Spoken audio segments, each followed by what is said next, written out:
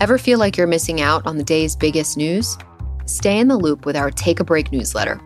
Each weeknight, we curate the most important stories in media, tech, and everything in between. You'll always be in the know on the day's key trends. Sign up for Take a Break for free at kindredmedia.com.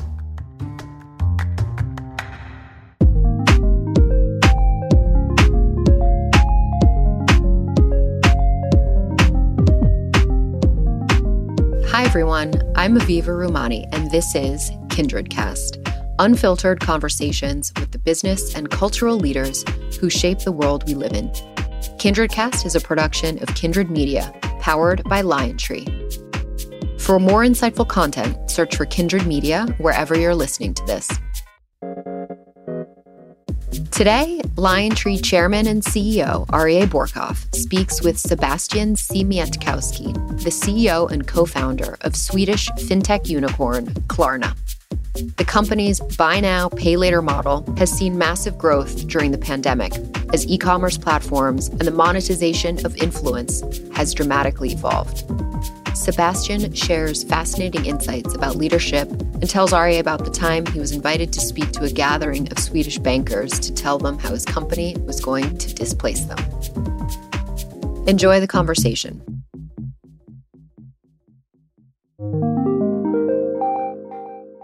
Hi, everyone, and welcome to our latest episode of KindredCast. I'm Aryeh Bourkoff, and we are going cross-border to one of my favorite places in the world, to Sweden, a hotbed for technology, and to Stockholm. And I'm joined today by a fantastic CEO, Sebastian Siemiatkowski, who co-founded one of the hottest unicorns in the market, the biggest in Europe today, a fintech and payments company called Klarna. You may recognize Klarna from its recent Super Bowl advertisement. And Klarna is a fintech company in the payment space, recently raising another mega round of around $1 billion, which puts the company's current valuation at over $31 billion. Full disclosure, LionTree was honored to be part of this latest funding round, so thank you for including us, Sebastian. Klarna seeks to fundamentally transform the banking industry, which notoriously has lacked transparency and seemingly lost focus on the evolving customer who's actively moving away from revolving credit lines to a simpler debit-based system. And I've always said that there's never really been a global banking model that's seamless, which I think fintech will endeavor to fix and rectify. But in Klarna's case, Klarna's growth trajectory is in full throttle with over 2 million transactions per day and 50,000 daily app downloads, driven in part by the e-commerce boom during the COVID pandemic, which is as ever described as the accelerant of digital behavior. With over 250,000 retail partners like Sephora, Etsy, Macy's, and many more, Klarna is very well positioned within the massive global retail market, which is expected to grow to $27 trillion by 2022, right around the corner. So welcome, Sebastian, and thanks for joining us on our podcast, KindredCast, today. Thank you for having me. I like that introduction. I may borrow some of those sentences from you. I've got many more.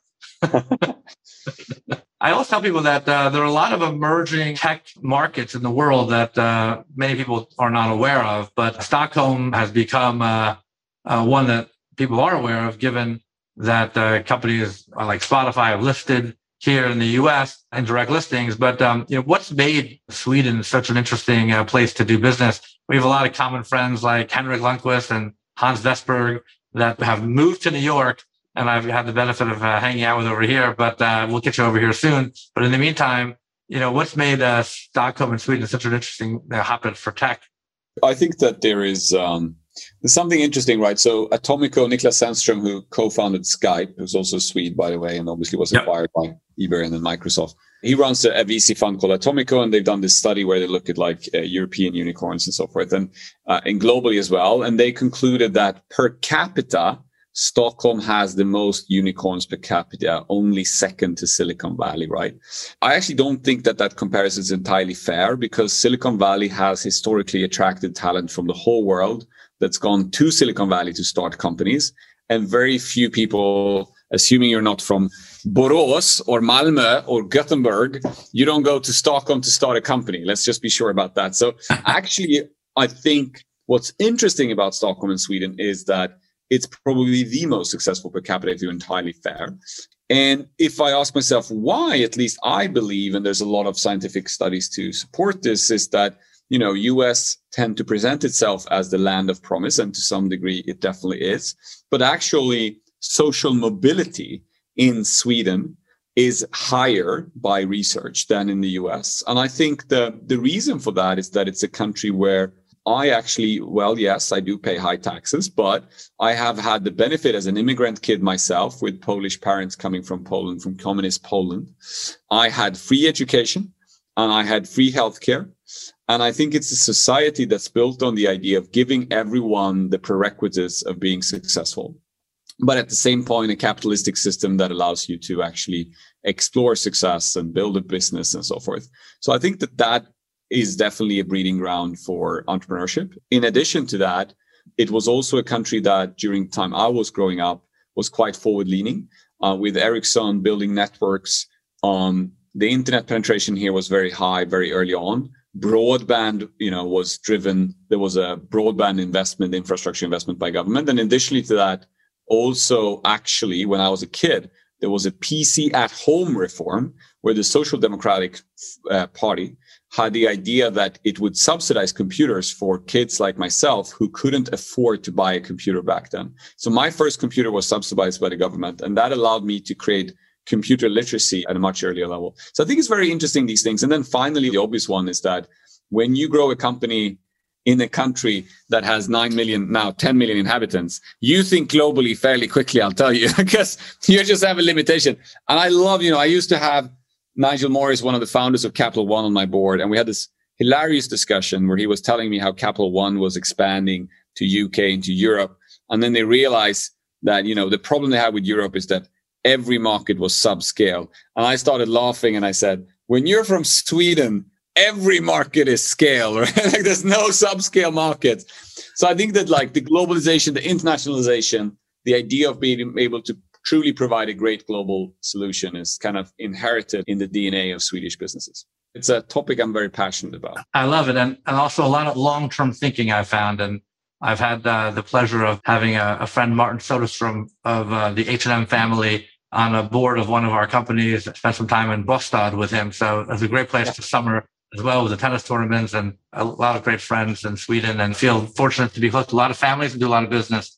To your point, even funny, because both H&M and IKEA, first grew in Sweden, then went to the German market. The German market became a powerhouse that paid for their global expansion, because that's where they made all the profit. It's actually the exact same story for Klarna. Klarna grew really well in Sweden, then finally established itself in Germany. Germany is still our largest market. We have 48 million users in the German-speaking markets. It is a very profitable market for us. It's paying for a lot of the expansion now into other markets. It's kind of funny to see that story repeat itself with every generation of Swedish businesses. Yeah. So let's jump right into your model and set the stage for our audience a little bit. So Klarna's unique offering, let's go into it. It's called BNPL, which is the buy now, pay later model. Right. And it's reimagined. So you're actually taking on the risk of the consumer as opposed to traditional retail banking. Can you explain to everyone what the BNPL model is reimagined for you? Sure. Well, I think that first and foremost, this whole thing is also related to where we started, right? Because the market, the Sweden and German markets were debit card markets. So when e-commerce came along and when I started a company, I was 23 years old. This is now 16 years ago. So it's been a bit while. But what I recognized at that point of time was using a debit card online suck, right? So because maybe you don't have any salary right now, so you don't have any money on the account, you can't actually buy, right? Or picking this product online and I see an image of it and then I order it on my debit card and turns out it looks differently or whatever. What's my security on a debit card? Like, how do I protect myself? How to protect my money? And what if I do a return? The merchant may process that return for 3 weeks. Like on a credit card, you don't really bother because it's just your balance. But on your debit card, it's like, hey, give me my money back. I need that to spend it elsewhere, right? So debit cards are subpar for online shopping. And what's happened in the US and in the UK and so forth is, and ever since the financial crisis of 2007, there's been a massive shift away from credit cards 2 debit cards. So 56% of millennials in the US do not carry a credit card. They only have a debit card. So kind of the ironic thing for me is as Klarna was trying to figure out how to get into the US market, actually faster than we figured out it, the US market turned into Sweden, right? And you suddenly have this massive amount of debit card holders who simply struggle to shop online using a debit card. And so what we basically bring to the picture, what Buy Now, Pay Later represents partially is the idea of like spreading the cost, allowing you that access to a credit line that you don't actually have on a debit card. It's giving you the ability to try before you buy, bring the product at home, look at it before you pay for it. It's giving you the option to, it's giving you a higher sense of security and safety, right? So these are the benefits. And then additionally to that, there is this pay in 4 model, which is the most successful one right now in the US, which is you take $100 purchase split and you split it and you finance it on installments, $25 every second week.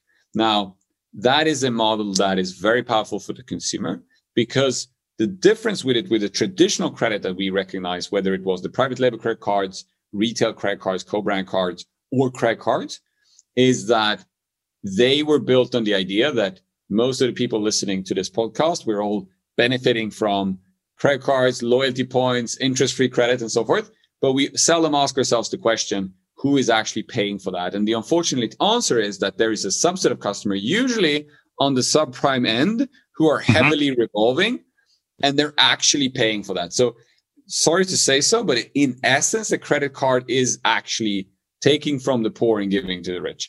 And so it's a business model that is flawed at its core, and it's going to be harder and harder to defend from a business environment that is quickly transforming into sustainability, sustainable business models, and so forth. And the benefit of the Buy Now, Pay Later model is that it's 4 interest-free installments. It's equal for everyone. Everyone gets the same. Doesn't matter where you are on that scale. And the merchant, however, is financing it because they are seeing the benefit in lifting conversion rate, average order value, and so forth, right? So the business case is driven by that.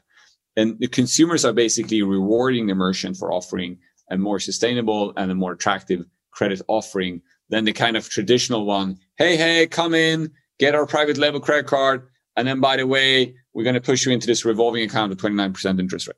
Yeah, that's the shift that we're seeing. And it's not going to happen overnight. Like people, it's like self-driving cars. You know, people always say like, it's going to happen tomorrow. It's not going to happen tomorrow, but it's happening. And like by the end of this decade, there will be much less of the traditional type of credit as we recognize it. And there will be much more of this type of credit. Right. This is really the vanguard of the millennials generation relationship with their money and their spending, right? Because it's online shopping only, like influenced by social platforms and friends, not by advertising, and they're debt averse and their debit cards, as you said, over a credit card. So you've unpacked that a little bit and you kind of go into the bigger question about how this generation really participates in commerce and trading. And this is the fintech evolution at its core. I mean, this is really what it's about. It's not really just kind of breaking down the banking system. It really starts to really kind of emanate from the way that spending patterns are evolving from the millennial generation of commerce and spending, not because it's the banking model disrupted, right? Yeah, no, I think you're totally right. And so I think what the core insight to us was when we started thinking about like retail banking, because we started as a payments company, we were solving a very simplistic problem. We're helping merchants grow their sales online. We're helping consumers shop online. But as we started kind of reflecting, what can this be? Where can we go, right? I usually describe this as like, there's this vision where if you think about it, like X amount of years from now, and coming back to self-driving cars, it's like, you know, who knows when they're going to happen. I'm still debating whether my daughter would get a driver's license or not. She's 8 soon. So I still would say probably not. Because in 10 years, I think the self-driving cars are totally here.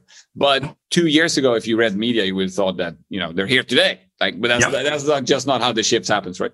But I think if you think about directionally where banking is going, you realize that eventually, whether years from now, months from now, whatever, but eventually you wake up in the morning and your financial assistant, your computer tells you, I've analyzed your mortgage.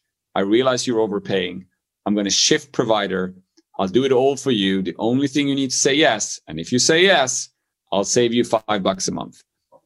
What is the brand loyalty to Capital One in that situation? What is the brand loyalty to Wells Fargo in that situation? I'll tell you, it's zero. So the point is that the retail banking has traditionally been about return on assets, return on balance sheet, those markets are going to be entirely commoditized. It's going to be about perfect demand and supply functioning marketplaces. So anyone will be paying basically what is affordable to them based on their credit profile. And what that insights told us is that the future of retail banking is not about the return on assets or return on equity. It is about the data. It's about understanding the customer and truly serving the customer the best potential financial services and financial advice based on the insight of that customer's profile, right? So for you as a consumer, what can I do? How can I help you? How can I help you save time, save money? Which is kind of, in a way, quite nice to me because I'm a traditional person and I'm like, wasn't that what the bank man was supposed to do for me? Wasn't I supposed to go into my local bank guy and he was supposed to like really care about me and like help me not have to worry about all that finance stuff? Like, what happened with that? I don't know. Yeah. And suddenly there's like these shrewd models with pension funds and all these things going through the system. And you're like, hey, what happened with that idea, right? Yeah. It's not really about the brand as much anymore. It's about the data that the brand has to create the efficient marketplace, which is really an exchange, which is really about finance. And that brings me to answer your question, because what we then realized, so I said to myself, okay, so the future retail banking is the data and the insights and understanding of the customer. What does Klarna have that would allow us to win that game? Because that's going to be about big data processing, AI, understanding, and helping the consumers. What do we have? Well, who am I going to compete with? Well, I'm going to compete with, the big tech giants are always going to try. Apple, Google, I get it. They're coming. There's going to be fintechs, Chime, Revolut, Square, whatever. And there's going to be banks. There will be banks that will try to reinvent themselves. But why would Klarna have a significant position? We realize we have one thing that's extremely unique. That is, on every transaction Klarna process, we have SKU level data. We do understand that a customer is not only spending $100 at H&M. Capital One knows that as well. But we know what sweater you bought, what size, what color, the exact product, the exact digital receipt on all of our transactions. That gives us a massive advantage from an understanding customer perspective that allows us to imagine what do services look like? What can I do with that data to provide better services to the consumer? And that insight is what's driven our innovation and our thoughts about how do we use that data. And how we're seeing that coming to fruition today already is when we work with retailers, we're able to drive them new customers at a rate they've never seen before, more than just providing a payment method, because we identify on a very, very unique basis with understanding that customer spending across all categories. We can see and understand, and we can provide them new customers that are relevant for them. Sounds like it'd be a great partner for Walmart. Sounds like they have more SKUs than anybody in the country here. Yeah, exactly. And I think that the funny thing obviously is that as more as you go into kind of a big retailer like that has all the SKUs, they will always say, well, we should do this ourselves. We should do this and that and whatever, right?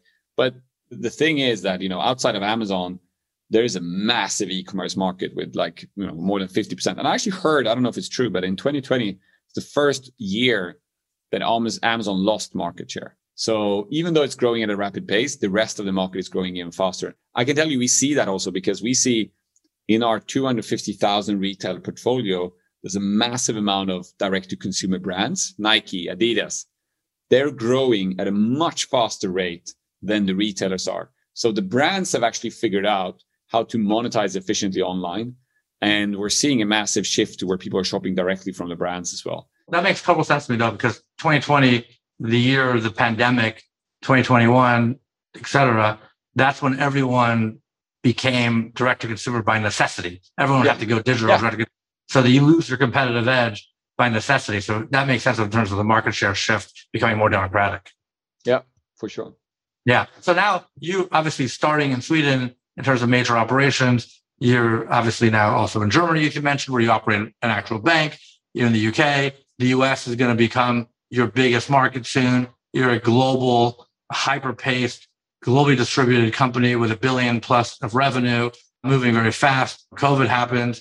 What was that like as a CEO? Like bigger picture, Swedish based, how do you operate virtually in this kind of environment, raising capital, some of your peers going public? What lessons do you kind of take from that period of time going forward to this post-pandemic environment? What was that like kind of dealing with a tidal wave here? Fast paced. Yeah, exactly. I think, look, well, first of all, on a private perspective, I used to spend 30% of my time on planes jumping around between Midwest US cities where retailers have their headquarters. So to me personally, it's been a quite improvement in life. And I've been actually hanging out with my kids, which was quite nice. So I'm not complaining. With that said, obviously, when the crisis became evident to us, and it was actually a very fascinating situation because I was in Europe, and Europe was going into lockdown. And I had actually my last US trip where I went over to the US, and US was literally a week after, mentally was a week after. So I was in this dinner with a couple of people from media and so forth. And we were sitting and they were like, what do you think is going to happen? You know, you heard this thing in Italy. Is it really going to like be anything? And I was like, guys, I was there a week ago. I know I actually thinking a week from now, everything is locked down. Like, this is just like, and they were like, yeah. Like, and then a week later, everything was locked down. Right. So it was just a very odd experience. I remember flying with lax and hearing people on the first reported cases and stuff. So it was very odd. Anyways, with that said, I think for us as a business, I mean, obviously at first it was, as for everyone else, a big uncertainty. And I think the thing that made us the most nervous was that we found out through our Chinese partners, we got information that in Wuhan, e-commerce was actually locked down because e-commerce in Wuhan was served by motorcycle bikes who were coming in from outside of the city into the city serving the logistics. And that was locked down by the Chinese government. So that means that the whole e-commerce business was killed. The only thing that was still going on was grocery deliveries and so forth, right? Because that's what people needed. So there was a massive drop in e-commerce during the COVID lockdown in Wuhan originally. And we obviously started being very nervous. What was going to happen if the same was going to be happening in Europe, in the US to our business? There was also some indications that some of the staff workers in logistics centers wanted to go home and didn't want to work because of the risks. So for a period of time, we were quite nervous. But then we started very quickly seeing that volume was growing rapidly. Groceries. Also in Europe, we have, actually people don't know this, it's kind of fun to mention it. We actually own the equivalent of Plaid in Europe, right? So we have an open banking system that has 35,000 banking connections. That is the same business as Plaid. Actually, Plaid is using it for its European business. And so one thing that I've learned is that, like, if there's anything you need, as a company needs in a storm, if you need something the boat needs in a storm, is a captain that holds steady in the steering and doesn't turn too quickly, right? So to me, it was all about like, let's have patience. Let's just sit here. Let's not overreact. Let's do what's wise and what makes sense. And let's be very focused. And we obviously had some very intense weeks at that beginning, but just stay focused. Like, don't shift. We saw some competitors that even managed to, fire some people, let some people go off in some markets. Like, that must have been quite painful. Just a couple of weeks later, realized that like that was a too early decision. And so I think that was, to me, crucial to just stay calm, basically. Yeah, I said to myself, you're going to be judged in two ways about yourself. One is how you are dealing with the pandemic today and how you are going to look back at yourself post-pandemic, having dealt with the pandemic, and make sure there's no chasm between those two people. Because if you look back and you were acting too rash and said, oh, I probably should have been a little bit more poised, just make sure that you can see to the other side of the panic, which is clearly, given your experience in the past, maybe your Swedish mentality, you look through the noise a little bit to your benefit. But let me ask you, because I saw that you launched this influencer council, this monetization of influence concept, where you created a best practices guide for social media influencers and brands advertising online, which I'm interested about because we've seen a lot of extremism around that. And it's an interesting trend that we've been focusing on at LionTree as well, which is like the kind of mediaification or meification of media, this hyper connected relationship between the creator and the consumer, and where you can directly invest in people. It's kind of like celebrity SPACs or BitClout, or kind of creating an individual identity off of these social media platforms. Walk me through this influencer council concept, and like, how are you dealing with marrying finance into this creator community? Yeah, look, I think that when we think about e-commerce and commerce in general and retail, we really think about it as two things, right? So we think about there's the brand, the product, So there's the people out there that are really creative and can create amazing products or amazing brands. What do they want to do? They want to sell as much as possible, but that's one thing, obviously. And the second thing they want to do is they want to make sure, however, that their brand is visualized in a context that is on brand, right? So they want to present their brand. This is why Amazon is such a killer for them, because, nobody can present their brand in a fun way on Amazon's platform, right? So that's just why that's something that Amazon has lost the ability. And that's very different if you look at the Chinese Tmals of the world and so forth, because they actually allow brands to be brands. But that's that. You have the brand and product.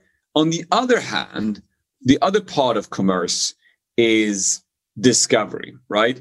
And discovery can really be a multitude of different things. It can be, to your point, influencers, Instagrammers, they're promoting product. It can be Sephora that helps you find the right different makeup brands and so forth, right? It can be YouTubers. It can be so many different things. And the whole discovery part of it is much more in flux. But what we believe is going to happen is eventually you'll end up, and I always kind of joke about this as some people of you would watch Black Mirror. I'm still waiting for a Black Mirror episode in which a person goes to their neighbor for a barbecue and they're standing over the barbecue grill and they're talking. And then like one guy's like, "Oh, I love these sausages. What are these sausages?" And the other guy's like, "Well, these are the sausages, like it's the new Benny's brand." And then when he's saying that, there's like this counter behind his shoulders, like ching ching, because he just earned commission for promoting Denny's sausages to his friend. It's almost like the old multi-level marketing model. Like that's where we're going to end up. And some people may have like ethical considerations or just saying like, how is that world going to be like? But that's actually where we're going to happen, right? So we're going to end up in a world where there are people, influencers that we listen to, that we're inspired by, and they obviously get paid as well for the traffic and the generation they're creating. They're curating. If you go into a Sephora store, the local person who works in that store is essential because that person is actually really good at curating makeup and so forth on your behalf, right? Yeah. But why are they staying within the Sephora ecosystem? Why are they not curating online? Some of them are. Potentially, Sephora can provide them the best place to be that curator. These are the two spaces. And so I think that like we're moving towards a world where that becomes much more kind of pure. You'll have the curation, you'll have the brand and discovery. And what's interesting for us as a payments company and as a shopping company and all the things that we are today is just thinking about what are the technologies that we can, to your point about the, the creators or the creative people and the consumers, what are the technologies that we can provide to enable that conversation, to enable that relationship directly, to enhance it without what unfortunately Amazon is doing is suppressing the creativity of that relationship. Because if you're a creator and you have this amazing brand and you're putting on Amazon, you're drowning. If you're a creator and you want to like curate your own products, Amazon doesn't allow you to really curate fun products and share them with friends and tell them like, these are great products that you should be buying. So they're not enabling that to happen, but we can enable that. We have wish lists in our app that allows anyone to go in and select any product online, be it an Amazon listed product or a product on Walmart or being a product on Sephora, and they can create an own list and share that list with friends. That's kind of our core mentality, is that those two are the positions that will exist, and whatever technologies, investments we can do to facilitate that relationship or enhance that relationship between the buyer and the seller, the curator and the brand and the actual consumer is just beneficial, right? So we're big fans of that. And I think a lot of companies are seeing that, but it's obviously a question of execution and finding models that actually work. Yeah, makes sense. So I wanted to ask you just a few more questions. So Sir Michael Moritz is not only an investor from Sequoia in Klarna, but also a longtime mentor for you, as I understand it. And you've said as a young college student, you followed closely also Sir Richard Branson's success and business philosophy, who I also have the pleasure of knowing and hosted him before a prior podcast here. Sir Michael Moritz is also the chairman of the company here at Klarna. What leadership lessons have you drawn from them? And what are you like as a leader that the employees and management team at Klarna takes from you? I mean, obviously, Richard, I just read his book, right? So I don't know him that well. With Michael, I've been working with him now for 11 years, actually. So it's been quite a while. He's been on our board for that time. I'm not going to tell you the too long story here. But I think very quickly, for me as a founder and a very product-oriented founder, I found it fairly easy to run the company up until about 100 people. After that, I struggled a hard time. So I had a very difficult time between 2010 and 15 because I felt that we as a company were slowing down. I felt we were adding employees, we were adding people, but we weren't necessarily adding throughput. I think the level of innovation, the ability to execute, the ability to bring things to market was slowing down. And it was quite frustrating to me. And I was trying to figure out what we could change in our way of working and so forth. And really at around 2015, my second co-founder left and I was the only one staying at the company.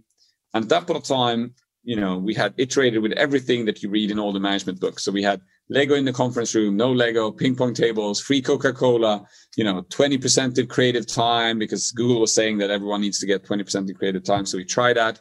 Nothing happened. We did everything that was in the books, right?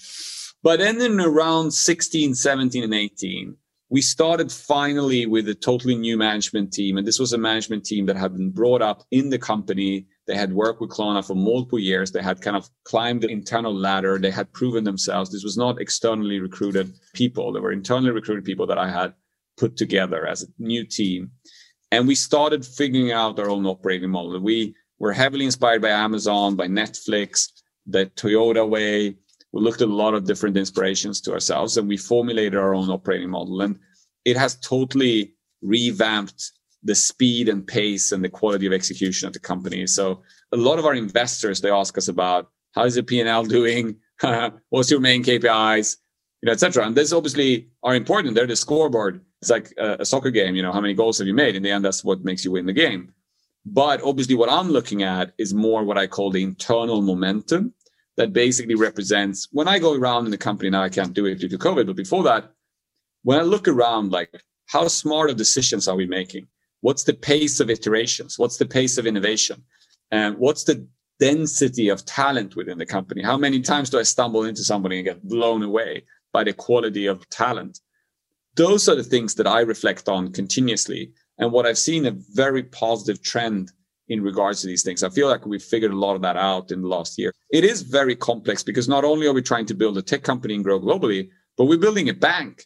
We have, capital adequacy to take into consideration. We have 20 jurisdictions. I'm interacting regularly with the UK regulator and the Swedish regulator and the German regulator and the US regulator. So it's a fun, very challenging exercise to try to scale it. I actually don't know if a bank has ever grown. I mean, we're growing now volume-wise almost close to 100%. We're almost doubling volume now on an annual basis. Doing that while at the same time being bank and providing regulated services in over 20 jurisdictions. It's a nice challenge for so I think that I'm very happy that we had figured out now a way for us to work. And I think as a leader, what I've really appreciated with Michael in that is that Michael, my impression, and obviously he should speak to this himself, but I feel that the way he has evaluated and supported me is he has had an unwavering support ever through my toughest days when people were questioning Klarna, when it was hard to raise money, when we didn't have the momentum that we have currently. And I remember I always joke about this meeting in New York when I was sitting with an investor and they were asking me, so where are you from? Switzerland, did you say? The classical Sweden, Switzerland. I'm not sure if that guy could place Sweden on the map. But the point being is that Michael, what I appreciate with him is very different as a board member.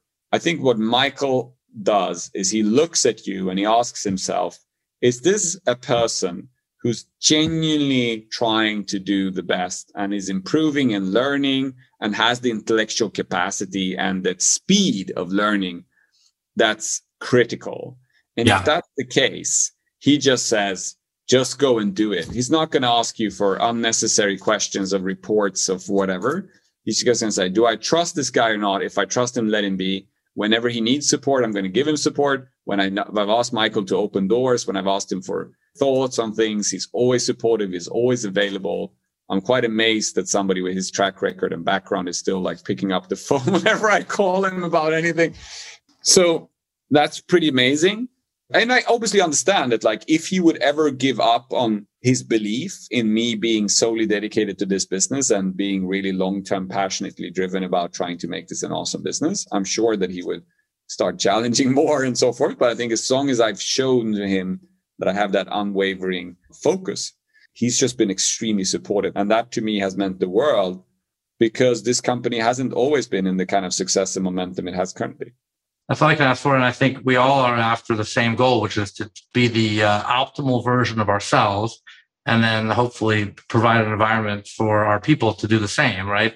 And Right. then the company can do the same thing in its structure as well. We happen to be in an environment for the financial services industry, which is going through massive change, not only for an industry, but even for governments, right? We have Chinese digital currency being rolled out that now allows the currency from a government to be not just confined by borders, but to be global in nature, Yes. right?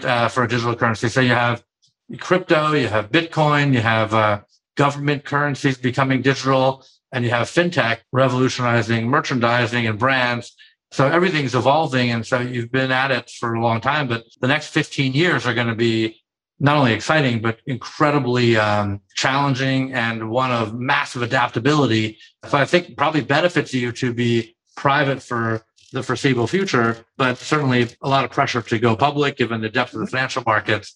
So any closing words about what you have in store for the next 15 years, given all these different cross currents and exciting moments in time as we speak, every day changes? I send a message, which I should probably ask sometime whether investors really appreciate that message.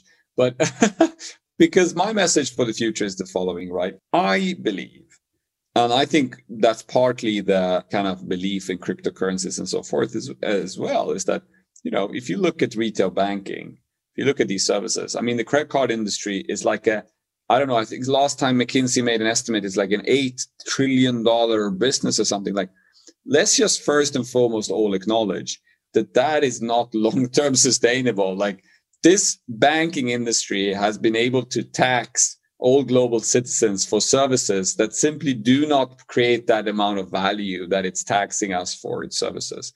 So this industry will have to shrink.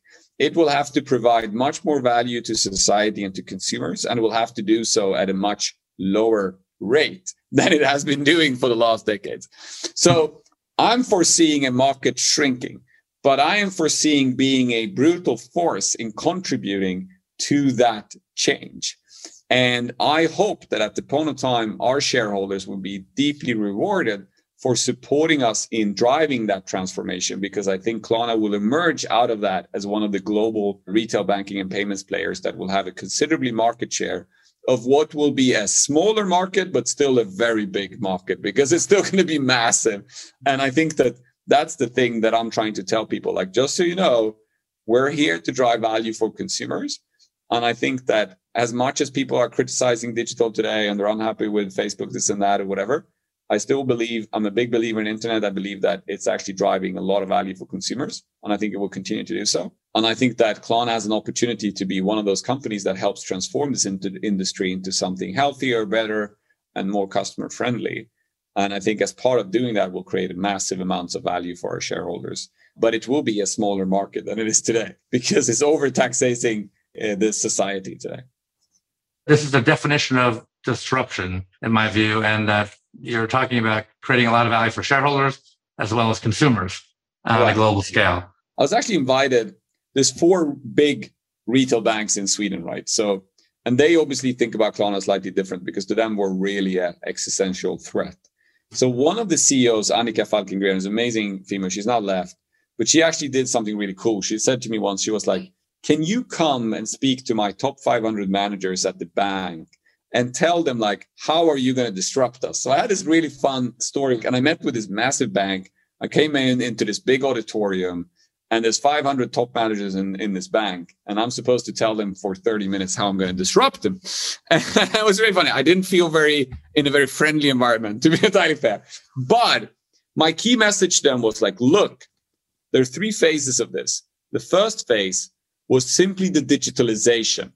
You guys were not offering your services in a digital attractive way because you had underinvested in the digital experience. So the first opportunity was the disruption and creating better user experiences in a digital format. That's number 1.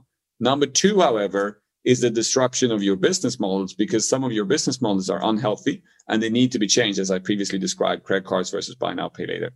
But the third one that people tend to forget is cost efficiency. If you look at the big retail banks today and you look at their total investments in IT, they are massive. This is another thing that people in the US are unaware of. Klarna is a Chime. We have 500,000 after just 2 years. We have 500,000 credit card holders, debit card holders that are active. We have core banking services, salary accounts. We offer a lot of banking services in the European market, but we're offering that at a fraction of the cost of the big retail banks, and systems that are more modern, more sustainable. They're cloud-based. They are, much cheaper, but they're offering a much higher quality service to our consumers. So actually, at the end of this, it won't anymore be only about better digital experience and new business models. It will also be a cost play. It will simply be more efficiently built banking infrastructures that are lower. And that's what's creating another additional competitive element to this versus the traditional retail banks. Amazing. I love it. Sebastian, you did a great job in that auditorium and a great job for the podcast. So thank you so much. I look forward to tracking all the progress and being with you every step of the way, and love to be part of this disruption of the financial services community for the benefit of value creation. So thanks very much for joining us, and appreciate it. And we'll have a drink together soon, hopefully. I hope so too. Thank you very much, Ari. I appreciate it as well. Thank you for having me. My pleasure. See you soon. I hope you enjoyed our show today. If you want to check out any prior episodes, find us and subscribe at Apple Podcasts, Spotify, or wherever you listen. Feel free to leave a review as well, as it helps people find the show. You can also follow us on social media at KindredCast for behind-the-scenes photos and info. Listen to KindredCast on SiriusXM every Saturday and Sunday at 2 p.m. Eastern on Business Radio Channel 132, or stream shows on demand in the SiriusXM app.